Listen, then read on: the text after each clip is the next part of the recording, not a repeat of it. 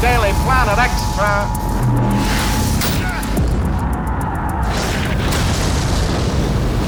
You all right, son?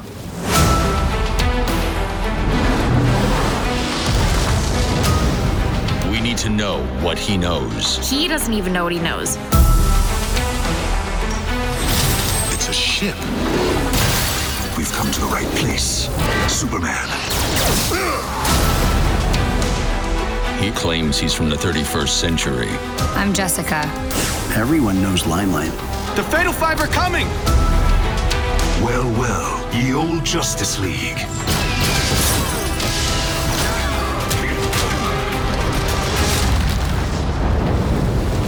I didn't know you had powers, Thomas. Metropolis will be by the first of your cities to be flattened. Or hand over the lantern. We don't negotiate with terrorists, even the 31st century kind. We stop our enemies before they even start. No one's responding to our call. The Man of Screen.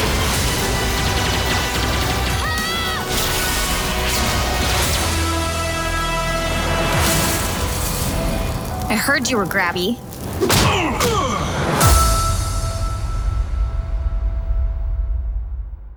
Hey everybody, welcome to episode 26 of Man of Screen Extra.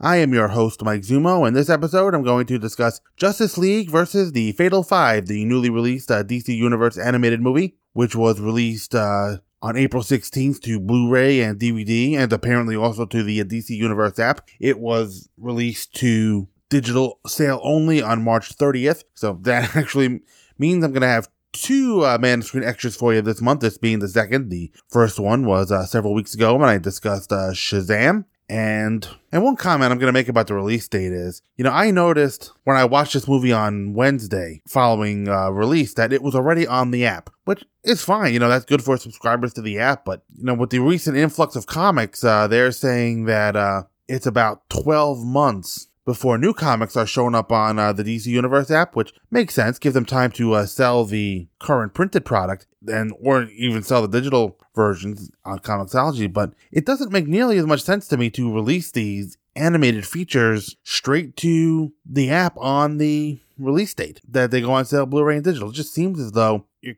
cutting into possible sales of the disc or the digital version, because why would I buy this thing if I'm already subscribed to the app and I know it's going to show up there that day?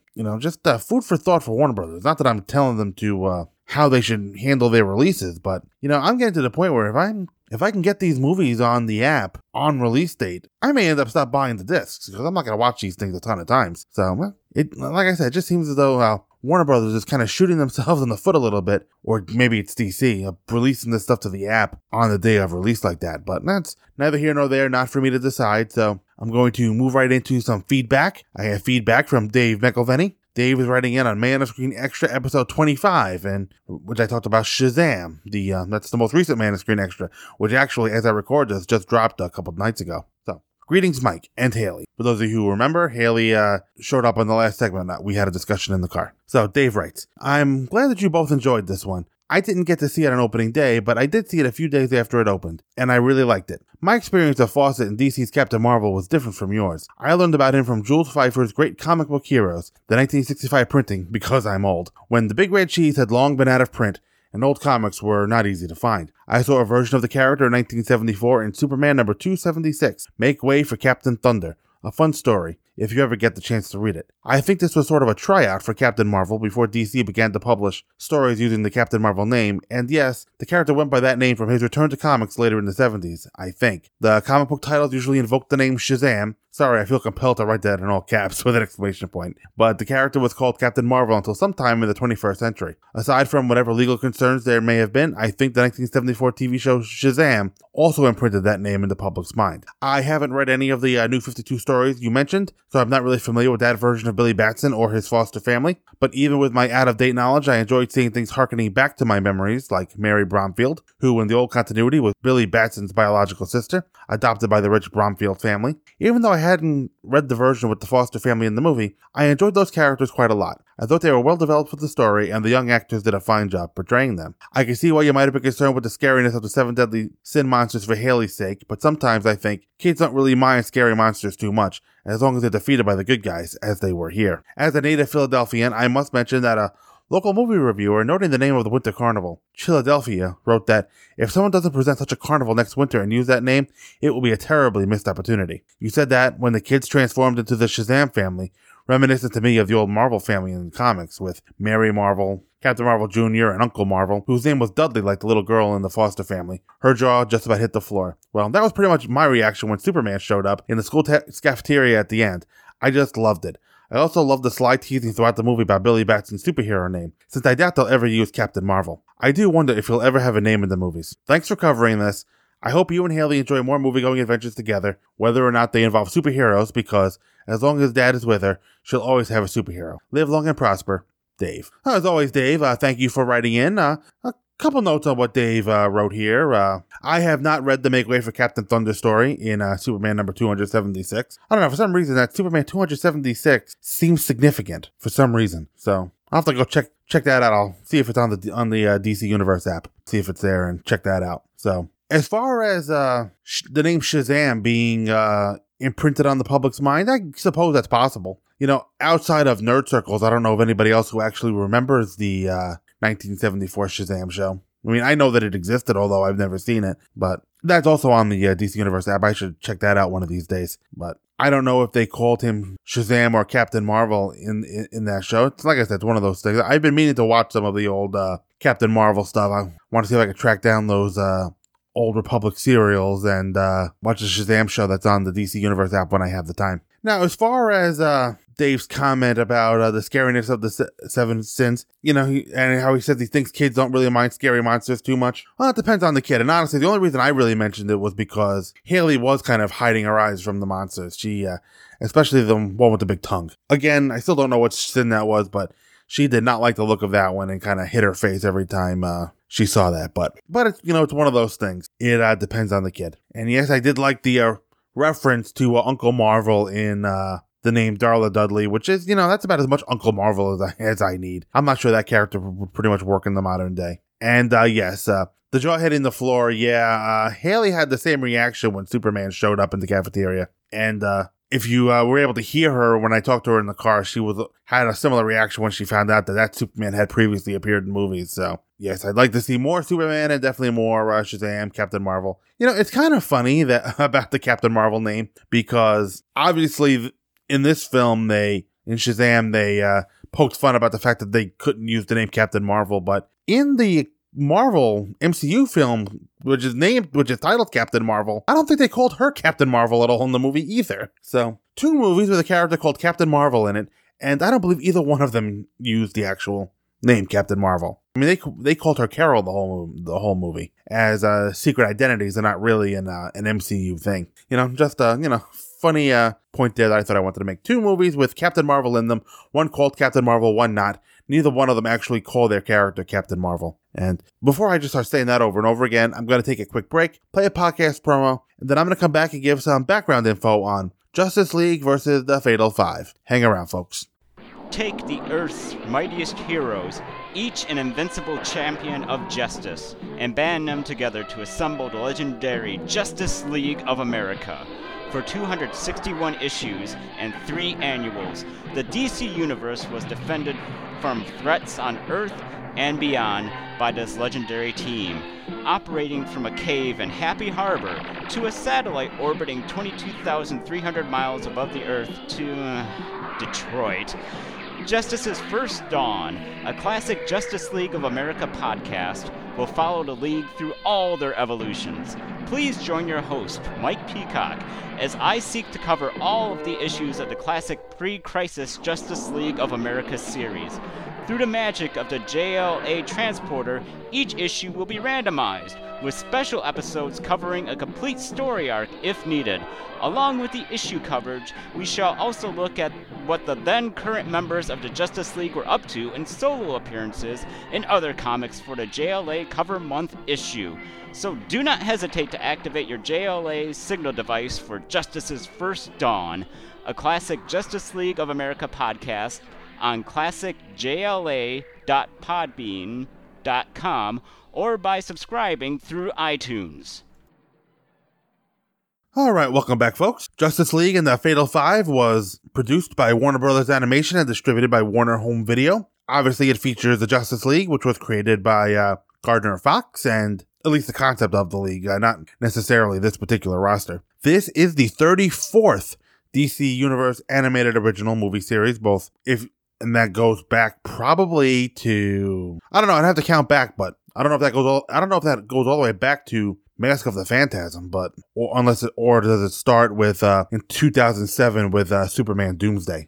I don't know, without going back and counting out the movies. This film had its world premiere at WonderCon Anaheim on March 29th, 2019, and was, like I said before, released on digital HD on March 30th, and released to Ultra HD, Blu-ray, and DVD on April 16th. This film was announced less than a year ago, on July 20th at San Diego Comic-Con 2018. The film features Kevin Conroy, Susan Eisenberg, and George Newbern as Batman, Wonder Woman, and Superman, respectively. And these are their roles that they played on Justice League and Justice League Unlimited back in the early 2000s. And this was something I was wondering as I was watching the film. Producer Bruce Timm has confirmed the film to be canon in the DC animated universe. So you could put this film right on the end of Justice League Unlimited, and if you decide to go through and do a watch through of the DCAU, starting with Batman the Animated Series, you can go through and this film would be a part of it, somewhere between the end of Just JLU and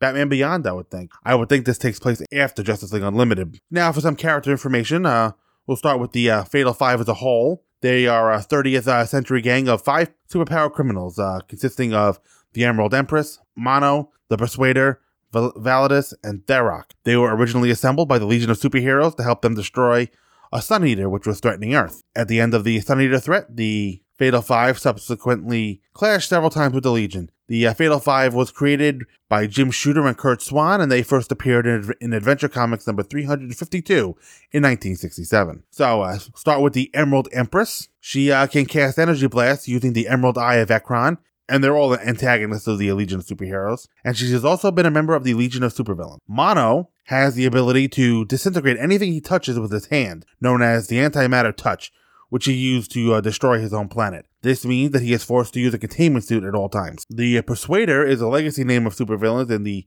31st century and the modern era, using an atomic axe that can cut through literally anything. And as we're going to see in this film, his axe can cut through Superman. His predecessors are Cole Parker, a member of the Suicide Squad, and Elise Kimball of the Terror Titan. Validus is basically shown as a mindless beast with incredible strength. He has also been a member of the Legion of Supervillains. It is later revealed that he is Garradin Rance, the time-displaced child of Lightning Lad and Saturn Girl, and turned into a monster by Darkseid. In the reboot Legion continuity, Validus is no longer portrayed as the Rance child, and in Prime Legion continuity, which I guess is the New 52, he is a deity who inspires the cult of Validus. So, a lot of different interpretations of Validus right there. And Tharok, he began his career as a small-time crook and half of his body was vaporized in a nuclear explosion. So to save his life, he was given a cyborg body, which greatly increased his strength and intelligence. So that is the Fatal Five. 2 more characters I want to give you some information on, the first of which is Starboy. His real name is Tom Calor, a member of the Legion of Superheroes,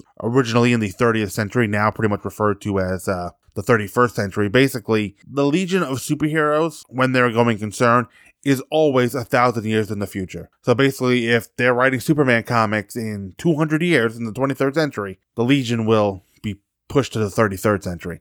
Like I said, the Legion is always 1,000 years ahead of current continuity. At least when DC Comics is treating the Legion well, as they have not been since the Crisis on Infinite Earths back in 1985. The Legion has been an absolute mess since then. So anyway, back to Starboy here. Born on the planet Xanthu, he has the ability to increase any object's gravity or density or mass. His romantic partner and eventually his wife is Dream Girl. There is a version of Dream Girl, I believe Nia Nal is supposed to be the Dreamer on Supergirl. It's supposed to be a long dead ancestor of Dream Girl, that we know in the comics. Starboy has also been a member of the Legion of Substitute Heroes. Following Infinite Crisis, he traveled into the past where his schizophrenia went untreated. He took the civilian identity of Danny Blaine and became a member of the Justice Society as Starman. In Reboot Legion's continuity, Starboy is Legion's replacement for Kid Quantum. Xanthu later leaves the United Planets and Starboy joins the Uncanny Amazers. And in the New 52 continuity, Starboy is portrayed as Black, which I have read no New 52 Legion, so I have no idea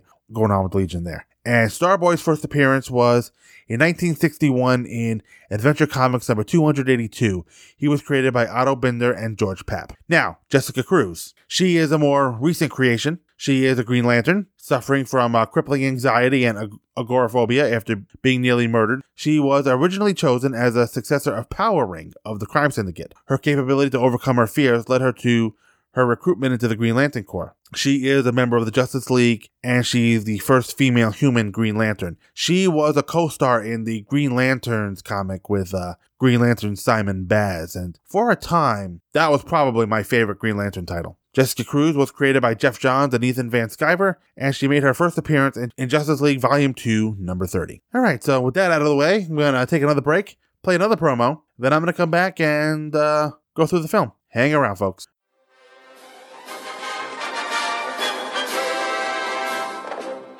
Good afternoon, Mr. President.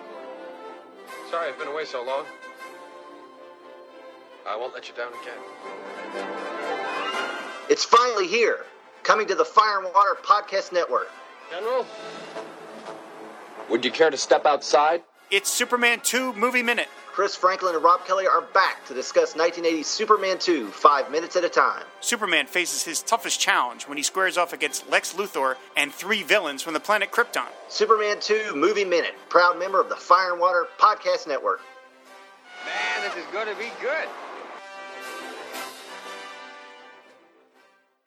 Alright, welcome back, folks. Now, into the movie. Like I mentioned before, original release date was March 30th, 2019 to digital, and April 16th to Blu-ray DVD and the DC Universe app. Movie was directed by Sam Liu. Writing credits go to Alan Burnett, Eric Carrasco, and James Krieg. And the cast is Elias Gable, I hope I'm saying that right, as Thomas Callor and Starboy. Diane Guerrero as Jessica Cruz, Kevin Conroy as Batman, Susan Eisenberg as Wonder Woman, George Newbern as Superman, Daniela Babadia as Miss Martian, Kevin Michael Richardson as Mr. Terrific and Kilowog. He also did some additional voices. Noel Fisher as Brainiac 5, Peter Jessup as Tharok, Tom Kenny as Bloodsport, Salak, Jessica's Ring, and some additional voices. And for those of you who care, and I'm not saying you need to, Tom Kenny is also the voice of SpongeBob SquarePants. Matthew Yang King is the Persuader and the Arkham Director. Sumali Montano is the Emerald Empress. And Philip Anthony Rodriguez as Mono. Tara Strong as Saturn Girl, Harley Quinn, Poison Ivy, and some additional voices. And Bruce Timm played the role of Two-Face and Validus. And our synopsis is brought to you by Wikipedia. In the 31st century, 3 members of the Fatal Five,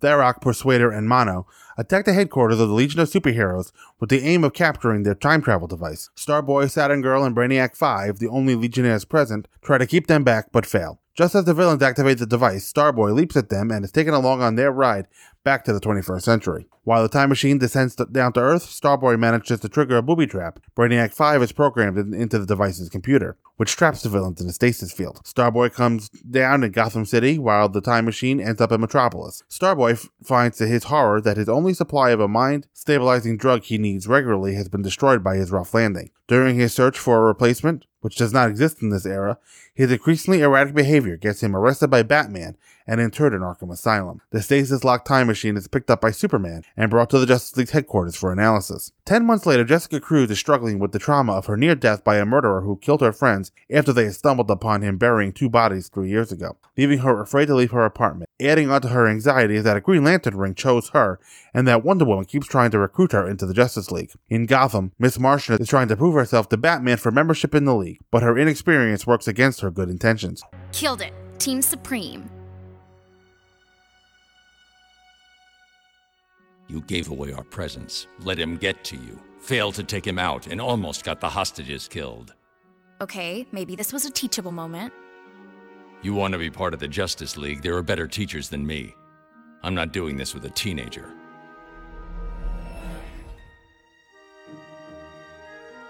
Point taken. Don't push it. While trying to unlock the secret of the strange sphere, Mr. Terrific brings down the stasis field, freeing its occupants. Superman and Mr. Terrific fight them, but Superman is wounded by the Persuader's axe, and the villains escape. In Gotham, Starboy's memory is jogged by a news report of that fight, and he breaks out of Arkham. The Leaguers compare their notes about these unknown assailants and discover they are time travelers, and I came as soon as I heard. Are you alright? Been a while since I've bled. Kryptonite? No, some kind of axe. Atomic. Had to be sharpened to less than a nanometer to cut him.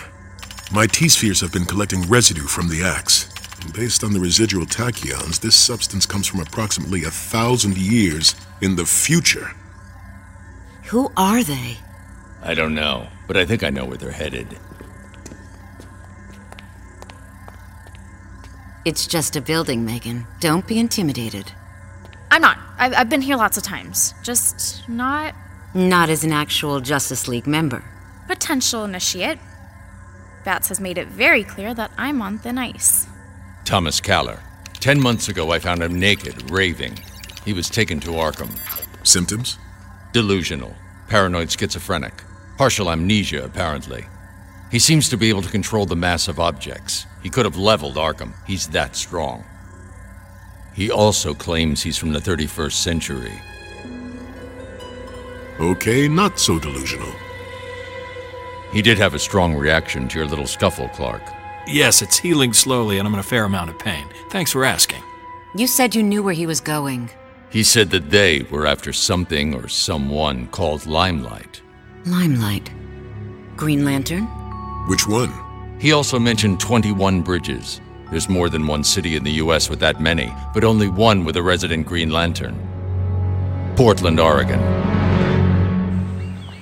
when the three villains start beating Jessica down, Starboy comes to her rescue, shortly followed by Superman, Batman, and Wonder Woman, Mr. Terrific, and Ms. Martian, who force them into a fight after a hard struggle. In the aftermath, Starboy and Jessica form a close friendship. Look, Space Boy, I'm the good cop. Be happy it's me talking to you, not Batman, because he... Mind if I join you? It's Starboy, right? It's Thomas, really. Stressful situations like that always leave me totally starving. You too? I'm so not eating my pudding. Do you want it? Yes? Pudding. Arkham had pudding every Thursday. Everyone loved it. Especially the clown. A lot of people are afraid of clowns. That's called coulrophobia. You know what? He's all yours. I'm getting a mochaccino. I'm Jessica, by the way. I know. How do you know me? Everyone knows Limelight. I always remember that, even in Arkham. I forgot the 5, but I remembered you. You're the key. The key! What else do you remember? I remember waking up in the past, but now the present. Quattroclozapine wearing off, and then television, and pills and television, then the 5! They came for you! Had to stop them because... Oh, it's so hard. I can't think. I can't remember.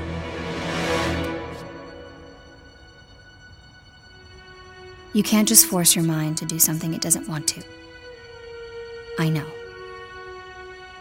How would you like to come back with us? Yes! Oh, Thursday's bingo night at Arkham. That's okay. It is at the Watchtower, too. To find out more about their guests from the future, Batman instructs Miss Martian to telepathically link their and Jessica's mind with Starboy's memories, thus learning about the Legion. They also come to witness a battle between the Legion, Chameleon, Dawnstar, Tyrock, Mon-El, Shadowlass, and later Brainiac 5, Saturn Girl, and Starboy, and the Fatal 5, which ended in the capture of Emerald Empress, Mono's lover, and Validus. Upon their awakening, the League receives an ultimatum from Mono. We just got a message from the Fatal 5. Do not take this threat lightly. Metropolis will be but the first of your cities to be flattened, then the others, one by one, and in a synchronization of destruction you never dreamed possible. Or, simply hand over the lantern. We promise no harm will come to her. We only need her assistance. Decide quickly. The cost of hesitation is the blood of innocence. That's where the message ends. There's no way to trace the signal. So what's our play? We don't negotiate with terrorists, even the 31st century kind. Agreed. Hey, I'm picking up that energy frequency I found earlier. Multiple signals. My guess is they connect to Tharok. These are receiving transmissions. The first bombings start in Metropolis, forcing the Justice League to move out. Jessica, left behind with Starboy in the Watchtower, is contacted by Tharok through her ring. Are you all right? No, I'm not all right. Nothing about this is all right, and you'd understand that if you weren't even more messed up than I am. I'm sorry. It's just that I don't know what to do. I know what I'd like to do. Get the hell out of here. Scary guy should have let you help. You're Limelight. You're the bravest. Just stop. I'm not the bravest. Most days, I'm scared to put this ring on. Scared to get out of bed. What? What is it? I'm on a frequency generated by your ring. Only a lantern can hear it.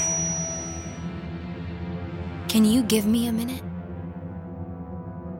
Sure. Tharok, what do you want? You're a smart girl. You know we're not bluffing. How many need to die, Jessica Cruz? You have the power to stop this. Follow this signal. Come alone. Forcing her to surrender herself to the Five and enable them entry into the Green Lantern Corps science cells, where Emerald Empress and Validus are held, since no prison in the 31st century could contain them. Despite interference by the Corps, the two imprisoned of the Five are freed. When Jessica fights back, Persuader cleaves her ring in two. Afterwards, the Emerald Empress has her Emerald Eye absorb the entire energy of the Corps' central lantern, and the Five return to Earth to recover their time machine. In the meantime, Starboy discovers Jessica's absence and informs the League. The heroes proceed to the time machine's location, a secret military base, where the Five force them into battle. Emerald Empress disables the League and then initiates her master plan to use the Lantern's power to destroy the Earth's sun, wipe out humanity, and thus prevent the formation of the Legion. In the prison, Jessica recovers her faith and determination, and by reciting her oath, In brightest day, in blackest night, no evil shall escape my sight. Let those who worship evil's might beware my power. Green Lantern's light! She reassembles her power ring. She returns to Earth and prevents the Five from escaping back to their own time, bringing the whole base down on them. Superman, Jessica, and Starboy then race after the Eye, but are too late to prevent it from plunging into the sun. As the star cracks apart, Starboy sacrifices himself by lowering himself into the sun's core using his powers to reverse the fractioning. In the final scene, as the Leaguers commemorate Starboy's heroism, they are joined by the Legion, who come from the future to honor their fallen comrade.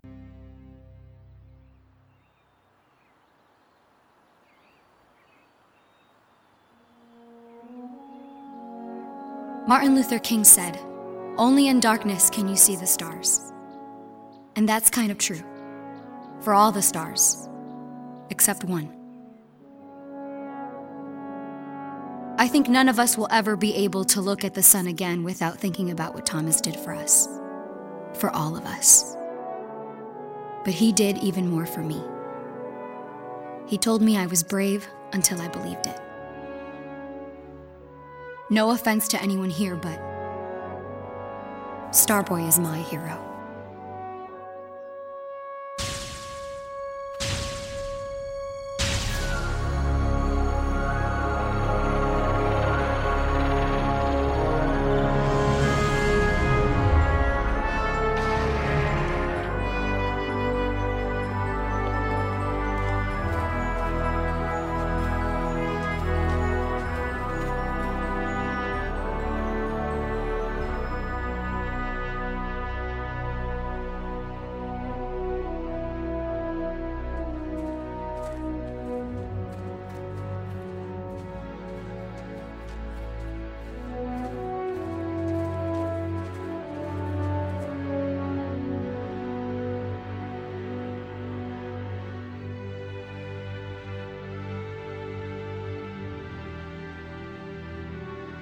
Don't stare.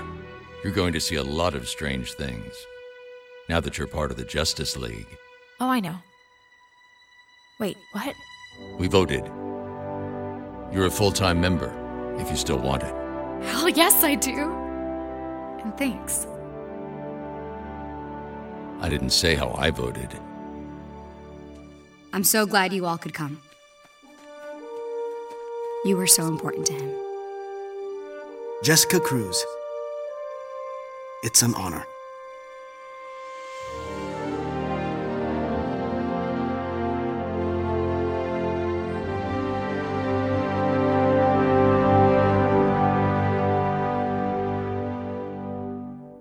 Okay, so this film starts off in the future with the Legion of Superheroes. We didn't see a whole lot of the Legion, as no one DC property suffered more at the hands of Crisis on Infinite Earths as they did. I mentioned that a little bit earlier in the show. Note in the animation, Brainiac 5 looks a lot more like the DCAU Brainiac than he does his comics counterpart. Well, one of Brainy's most striking characteristics is his yellow hair, which is his golden hair, which can be long or short, but his completely bald here. So 3 members of the Fatal Five. This is Mono, Persuader, and Tharok. They've stolen a Legion time ship, despite the best efforts of Brainiac 5 and Saturn Girl, and Starboy kind of just grabs a hold of it and is dragged back through time with them. Starboy crashes in Gotham and the Sphere in Metropolis, the Sphere being the time ship, and we get a nice shot of Superman catching the time ship, almost like Atlas holding up the world. Now, when he speaks, I wasn't always fond of George Newbern as Superman, but with subsequent viewings of Justice League, he has grown on me. As a modern voice actor for Superman, I definitely prefer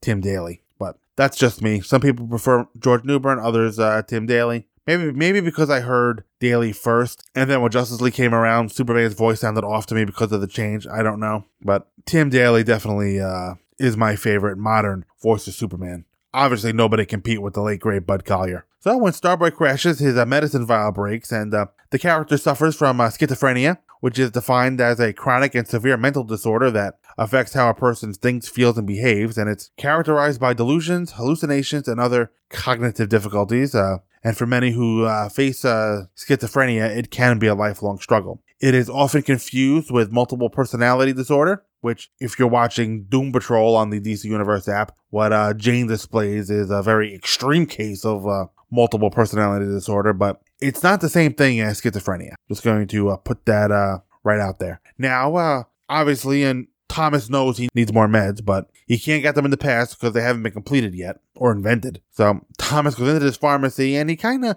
tries to put everyone at ease because he thinks his costume was freaking them out. What is actually freaking out this pharmacist is that Thomas is asking for a drug that has not been invented yet, and he's kind of babbling all crazy. So obviously, the fact that he makes his costume disappear and he's standing there stark naked, that does not help his case in the slightest. And of course, while he's running away from the scene, Thomas runs straight into Batman, who just kind of looks at him. You know, Batman is not taking any crap, and Batman just kind of, the mouth is a single line just staring down at Thomas. You know how Batman is. He's not amused by this. So right here, we get our first mention of 21 Bridges and Limelight. These will both come into play later in the film in a big way. So now we have 3 girls hiking through the woods. It took me a few minutes to figure out what this was, but this is a dream sequence kind of giving us the quote-unquote origin story of Jessica Cruz. At least the origin story of her social anxiety. Apparently, these 2 men were, maybe like in the comics, hiding a body, and they were taken hostage. Her other 2 friends were shot execution style, and Jessica runs off a cliff, and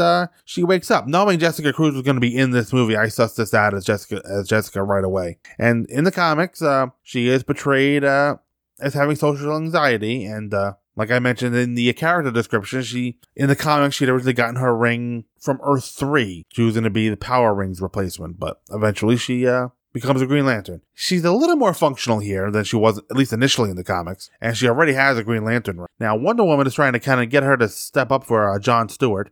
It's unclear how much lanterning Jessica has actually done to this point, because it seems as though she knows John, and later on in the film, we're going to see that she knows Kilowog and Salak and other lanterns, so it's possible that she's already gone through Green Lantern basic training. But it is kind of alarming with Wonder Woman kind of pulls her sword on Jessica and starts swinging it at her, and what we're going to find is that it was all a ploy to get Jessica to use the power ring. And apparently even the ring believes in her, which is good to know. So now we have this other guy holding up a TV station trying to get President Kennedy to reveal that he's alive. He's a couple fries short of a Happy Meal. But this whole thing is a nod to a post-crisis Superman, specifically Superman number 4, which was one of my first comics. I got it in one of those 3-packs.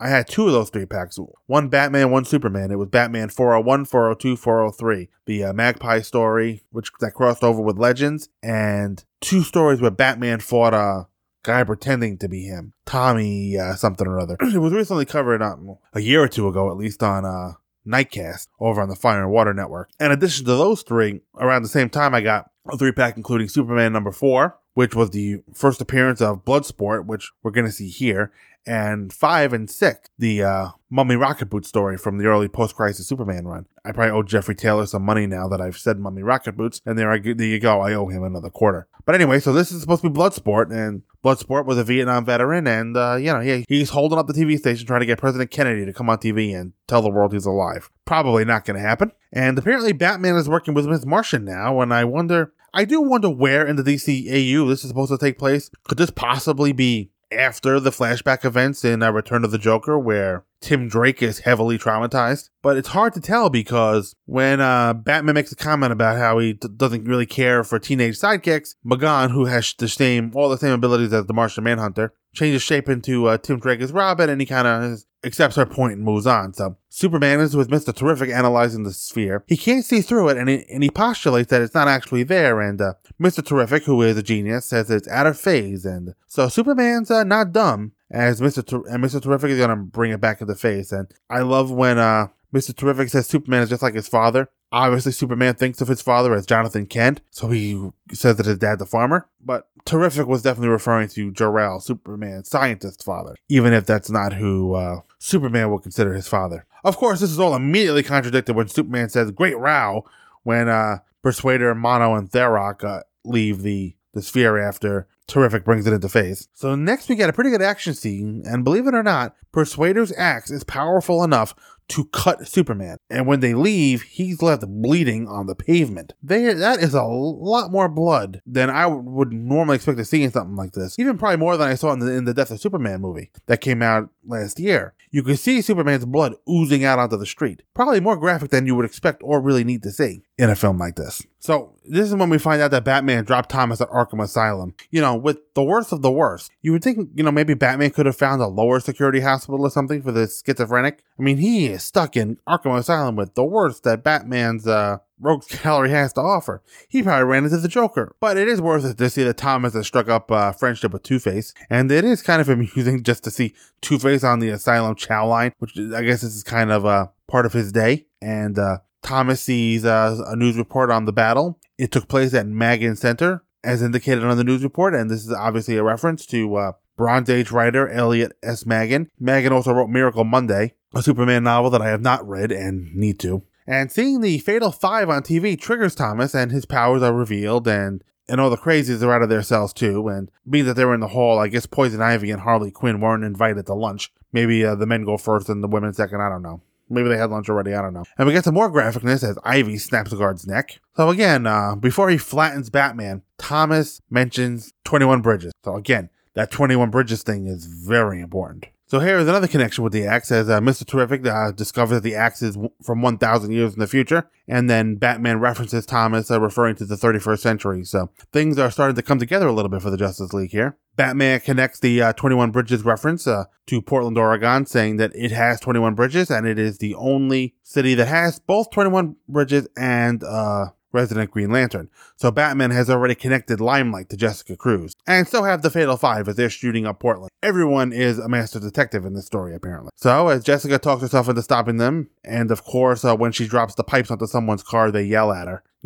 Superman doesn't get that treatment, but it kind of reminds me of Action Comics, I want to say it was. I mean, maybe it was even, I think it was during the Brainiac storyline, I want to say. Supergirl shows up to help some people, and they complain that, they said something to the effect of what, Superman couldn't be bothered to save us? We got her instead? So it's kind of the same thing here. I don't actually think that was the Brainiac storyline, but it doesn't matter. The scene still holds up. People treat some of the second-tier heroes, and maybe female superheroes, a little bit worse than they would, say, Superman or Batman or something like that. So when Jessica is subdued, Starboy shows up to help her, and we have another decent action sequence that highlights Jessica's inexperience and inability with the ring. Thomas is talking extremely fast, and it sounds a lot like nonsense if you're not paying close attention. But And then the Justice League shows up, kind of sans Superman, who is still recovering. As he said to Batman, it's healing slow and he's in a fair amount of pain. And, the story on this movie is kind of thin, but it's held together by a lot of action, which in an animated movie is probably really what you want.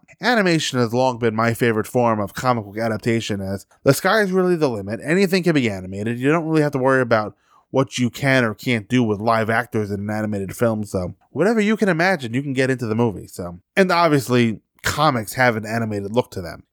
They're not, the art in comics is not photorealistic. It's not a John Byrne photo novel like he used to do for Star Trek over at IDW. So everything is drawn in this film, for the most part. Some done on the computer, and it's all drawn in the comics. This is basically a comic book in motion. So again, a better translation than you would get from a live action film. But live action films bring in a ton more money. So Jessica is knocked unconscious and is falling from the sky as Wonder Woman and Mr. Terrific chase her, and we get a great shot of Superman coming in for a last minute save as a rendition of the animated Superman theme was played. And the animated Superman theme is one of my all-time favorite Superman themes. It might actually be number 2 behind the Williams score. Just that and Williams score and this, top 2 Superman. I'm not saying the Shirley Walker theme compares to the Williams score, but it's as close as anybody has come to it. And that's meaning no disrespect to the work that Hans Zimmer did on Man of Steel and Batman v Superman. I enjoyed his score too, but Williams and Walker just screamed Superman far more than Zimmer did. Probably just a stylistic thing. So after the battle, Thomas is brought back to the Watchtower or wherever it is they are. And being that he only talks nonsense, Batman, Miss Martian, and Jessica go into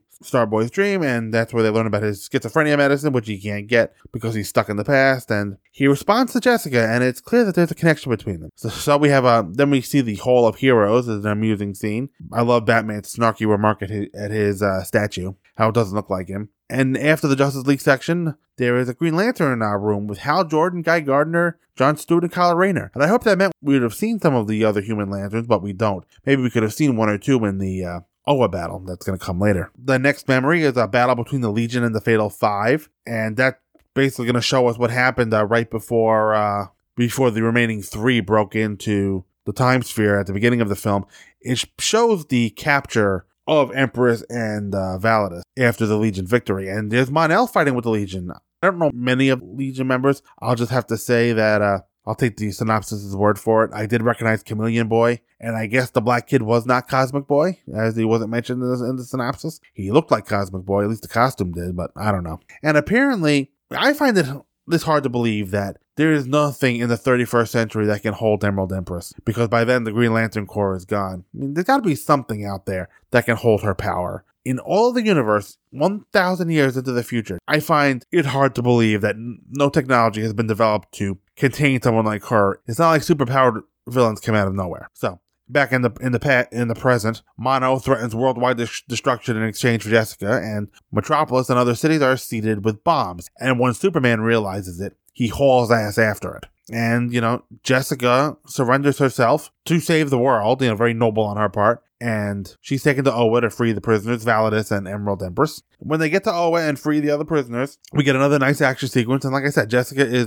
pretty much owned by Empress and by the Fatal Five. And they pretty much own the whole Corps. And Kilowog has a nice impressive hole in his chest after this battle, but just another good action sequence. This would have been a good opportunity to guest star those other Green Lanterns, like I said, but they don't. And Empress's eye absorbs some light from the green power battery as Superman destroys the bombs. And as she's beaten, some rubble is dropped onto Jessica. And I love this moment where, in order to get out, she says her Green Lantern oath, and that causes her ring to repair itself, which I thought was really cool. The ring was cloven in half by Persuader's axe, but Jessica saying the oath and reforming her ring was a nice moment. I think that's the moment where Jessica really started to believe in herself and her own abilities as a Green Lantern. This film is a great showcase for the Jessica Cruz character as she comes into her own as a Green Lantern. Really, that entire Green Lantern series was, it was about both of them. They were co-stars, Simon Baz and Jessica Cruz, and Simon had his own story, but really the heart of that book for me was Jessica overcoming her social anxiety and her own doubts and her own fears and becoming a Green Lantern. So much misconception around the Green Lanterns is that they're fearless. No, the rings even say it. The wearer has shown the ability to overcome great fear. And the ring sensed in her the ability to overcome great fear. If it did not, it would not choose her. It's a worthiness thing. If she did not have the ability to overcome her fear and her social anxiety, she would not have been chosen to become a Green Lantern. So I really liked hearing her say the oath and really believe that she has the capabilities to be a Green Lantern, because a lot of that Green Lantern's book was her battling herself and her own feeling of whether or not she was worthy to hold the mantle. Here we're seeing that indeed she is. So we're going to find that the Justice League back on Earth is not doing as well against the Fatal Five, and that's going to come into play later. And Jessica gets her act together, comes back to Earth, and comes after the Five as the Empress goes to destroy the sun with the eye. And she shows up at the last minute to save everyone and beat the Five. You know, she really gets a great moment. And my one complaint, I don't think the Green Lantern logo over her right eye looks very good in motion. It looks much better in the book, where it's kind of drawn like a tattoo. It doesn't seem to move right over her eye. In the comics, you don't have to worry about her moving because they're still pictures, but when the logo on her eye has to move with her, it looks a little off, and it can be distracting. Now, with the bad guys beaten, there's only a few minutes to save the Earth, if that. Superman goes to stop the eye, and Starboy goes to save both Superman and the star. Superman very nearly catches the eye before it falls into the star. This Superman seems more powerful than what we traditionally saw in the DCAU, and that was a big issue of mine when those shows were on. With both the Superman and Justice League series, Superman seemed too weak. You know, in his own series, he would be beaten rather easily by the female Furies, and in Justice League, he'd often be taken out so other leaguers could shine. At least early on in the series. That changed a little bit more as the series developed, especially after season 1, Bruce Timm and company kind of realized what they were doing. Maybe they heard some criticism about that and decided to change their ways a little bit. I don't know. But it's a common trope to take out Superman, so the other leaguers have to solve the problem. Because the big question always is, if you have Superman, what do you need the League for? So, but Superman failed to catch up to the Eye on Time, and it's up to Starboy to give his life to hold the sun together. And Starboy's sacrifice is both heartwarming and heartbreaking at the same time. You know, it's obviously warming as you see him realize his purpose, and it's kind of heartbreaking to see Jess's reaction. They formed a huge bond, and this movie is really their story. They formed a huge bond with each other, and they kind of helped each other through their various mental issues. She helped him kind of get through with his schizophrenia as he does what he needs to do, and he's a big part of helping Jessica gain confidence and believe in her own abilities as a Green Lantern. So they walk the same path together, and both characters are better for it. But Starboy says the sun has to be held together, and he does pull it back together, and Jessica can't bring herself to leave. She gets too close to the star, and Superman has to pull her away. And it's a great shot as they fly away. And it kind of reminds me a little bit of All-Star Superman when at some point Superman had to go into the sun to either live in there or to keep it going or something like that. It's been a long time since I've read that, but it kind of makes me wonder if Starboy is living inside Earth's sun. Just food for thought. And then we have a funeral for Starboy, and Jessica gives a speech showing that she's getting a handle on her social anxiety. You know, most people, here I am, I'm sitting here talking into a microphone, but you know what? Right now, I'm in an empty room, talking to my wall. If I had to do this in front of a room full of people, I'd probably be a blithering idiot. I might be a blithering idiot right now, and nobody's here to tell me, but it's a lot easier to sit and talk into a microphone in a room by myself than it is to stand up and talk to a live audience, especially if you know the live audience. And I love this moment where Jessica refers to Starboy as her hero. You know, just a really good highlight of the bond, and Jessica recognizes the bond that she shared with him. It's unclear how old Jessica is. My guess would be early 20s. It's also so I would assume Starboy is younger. So I'm not sure if anything romantic could have gone on between them, but you never know. Their relationship didn't necessarily go in that direction, and it's probably better for it that it didn't, but by the end of the film, they've become very close and dear friends. One fun note before I move into the Legion, coming to the funeral, when the spheres come back in time, they give, and this happened earlier in the film as well, they give off the 3 sonic booms before entry, which kind of like the DeLorean does in Back to the Future. At least when you're being shown its arrival from the perspective of the time that it's arriving in. When you're seeing the perspective of the driver, it's instant. But if you're sitting in the time period that the machine is coming to, you hear 3 booms before it emerges. So I wonder if that was a deliberate nod to Back to the Future there. So another journey that is complete as Magan becomes a part of the Justice League, and then the Legion shows up to pay their respects. I guess they recognized that Starboy had to stay in the sun, otherwise they could have just come earlier and saved him. But the timeline, I guess this was Starboy's destiny to wind up inside the Earth's sun. So that's where the movie ends. Wasn't a bad movie. I'm not sure, it's not going to be an instant classic, but it does handle mental disorders relatively well. And I enjoyed Jessica's and Thomas's journey throughout the film. Like I said, it was really their film. Jessica, to me, with her social anxiety, I think works best in a team book or with a partner. That way she has, kind of somebody to bounce off of, to talk of, to highlight, because she does need help sometimes to pull herself out of her stuff. Jessica's big conflict is from within, and sometimes she needs the extra help, and it's great for her to have a friend to bounce things off of and to play off of. And that reason is probably why I enjoyed the Green Lantern's title as much as I did. It was a fun buddy cop title. I kind of miss it now that it's gone. So, next time. There are no immediate plans for the next time, but I will say this, with the 30th anniversary of Batman, the Tim Burton film, coming in June, I'm pretty sure there'll be a Man of Screen Extra about that. So, until then, you want to send me some feedback? It's always welcome. manofscreen@gmail.com. If you want to join the conversation over the Facebook group, just put Man of Screen Podcast in the search feed and the show should come up. And just find the show on Twitter at Man of Screencast. Till next time, folks, we're all on the same team. Good night.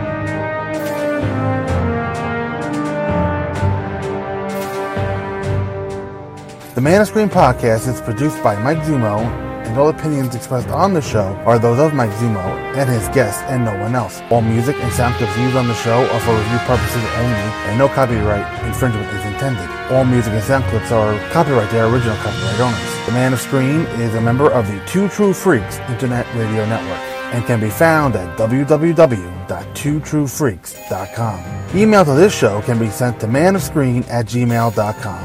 And you can also leave the show a review on iTunes. That will help others find the show. Thank you for listening to the Man of Screen Podcast.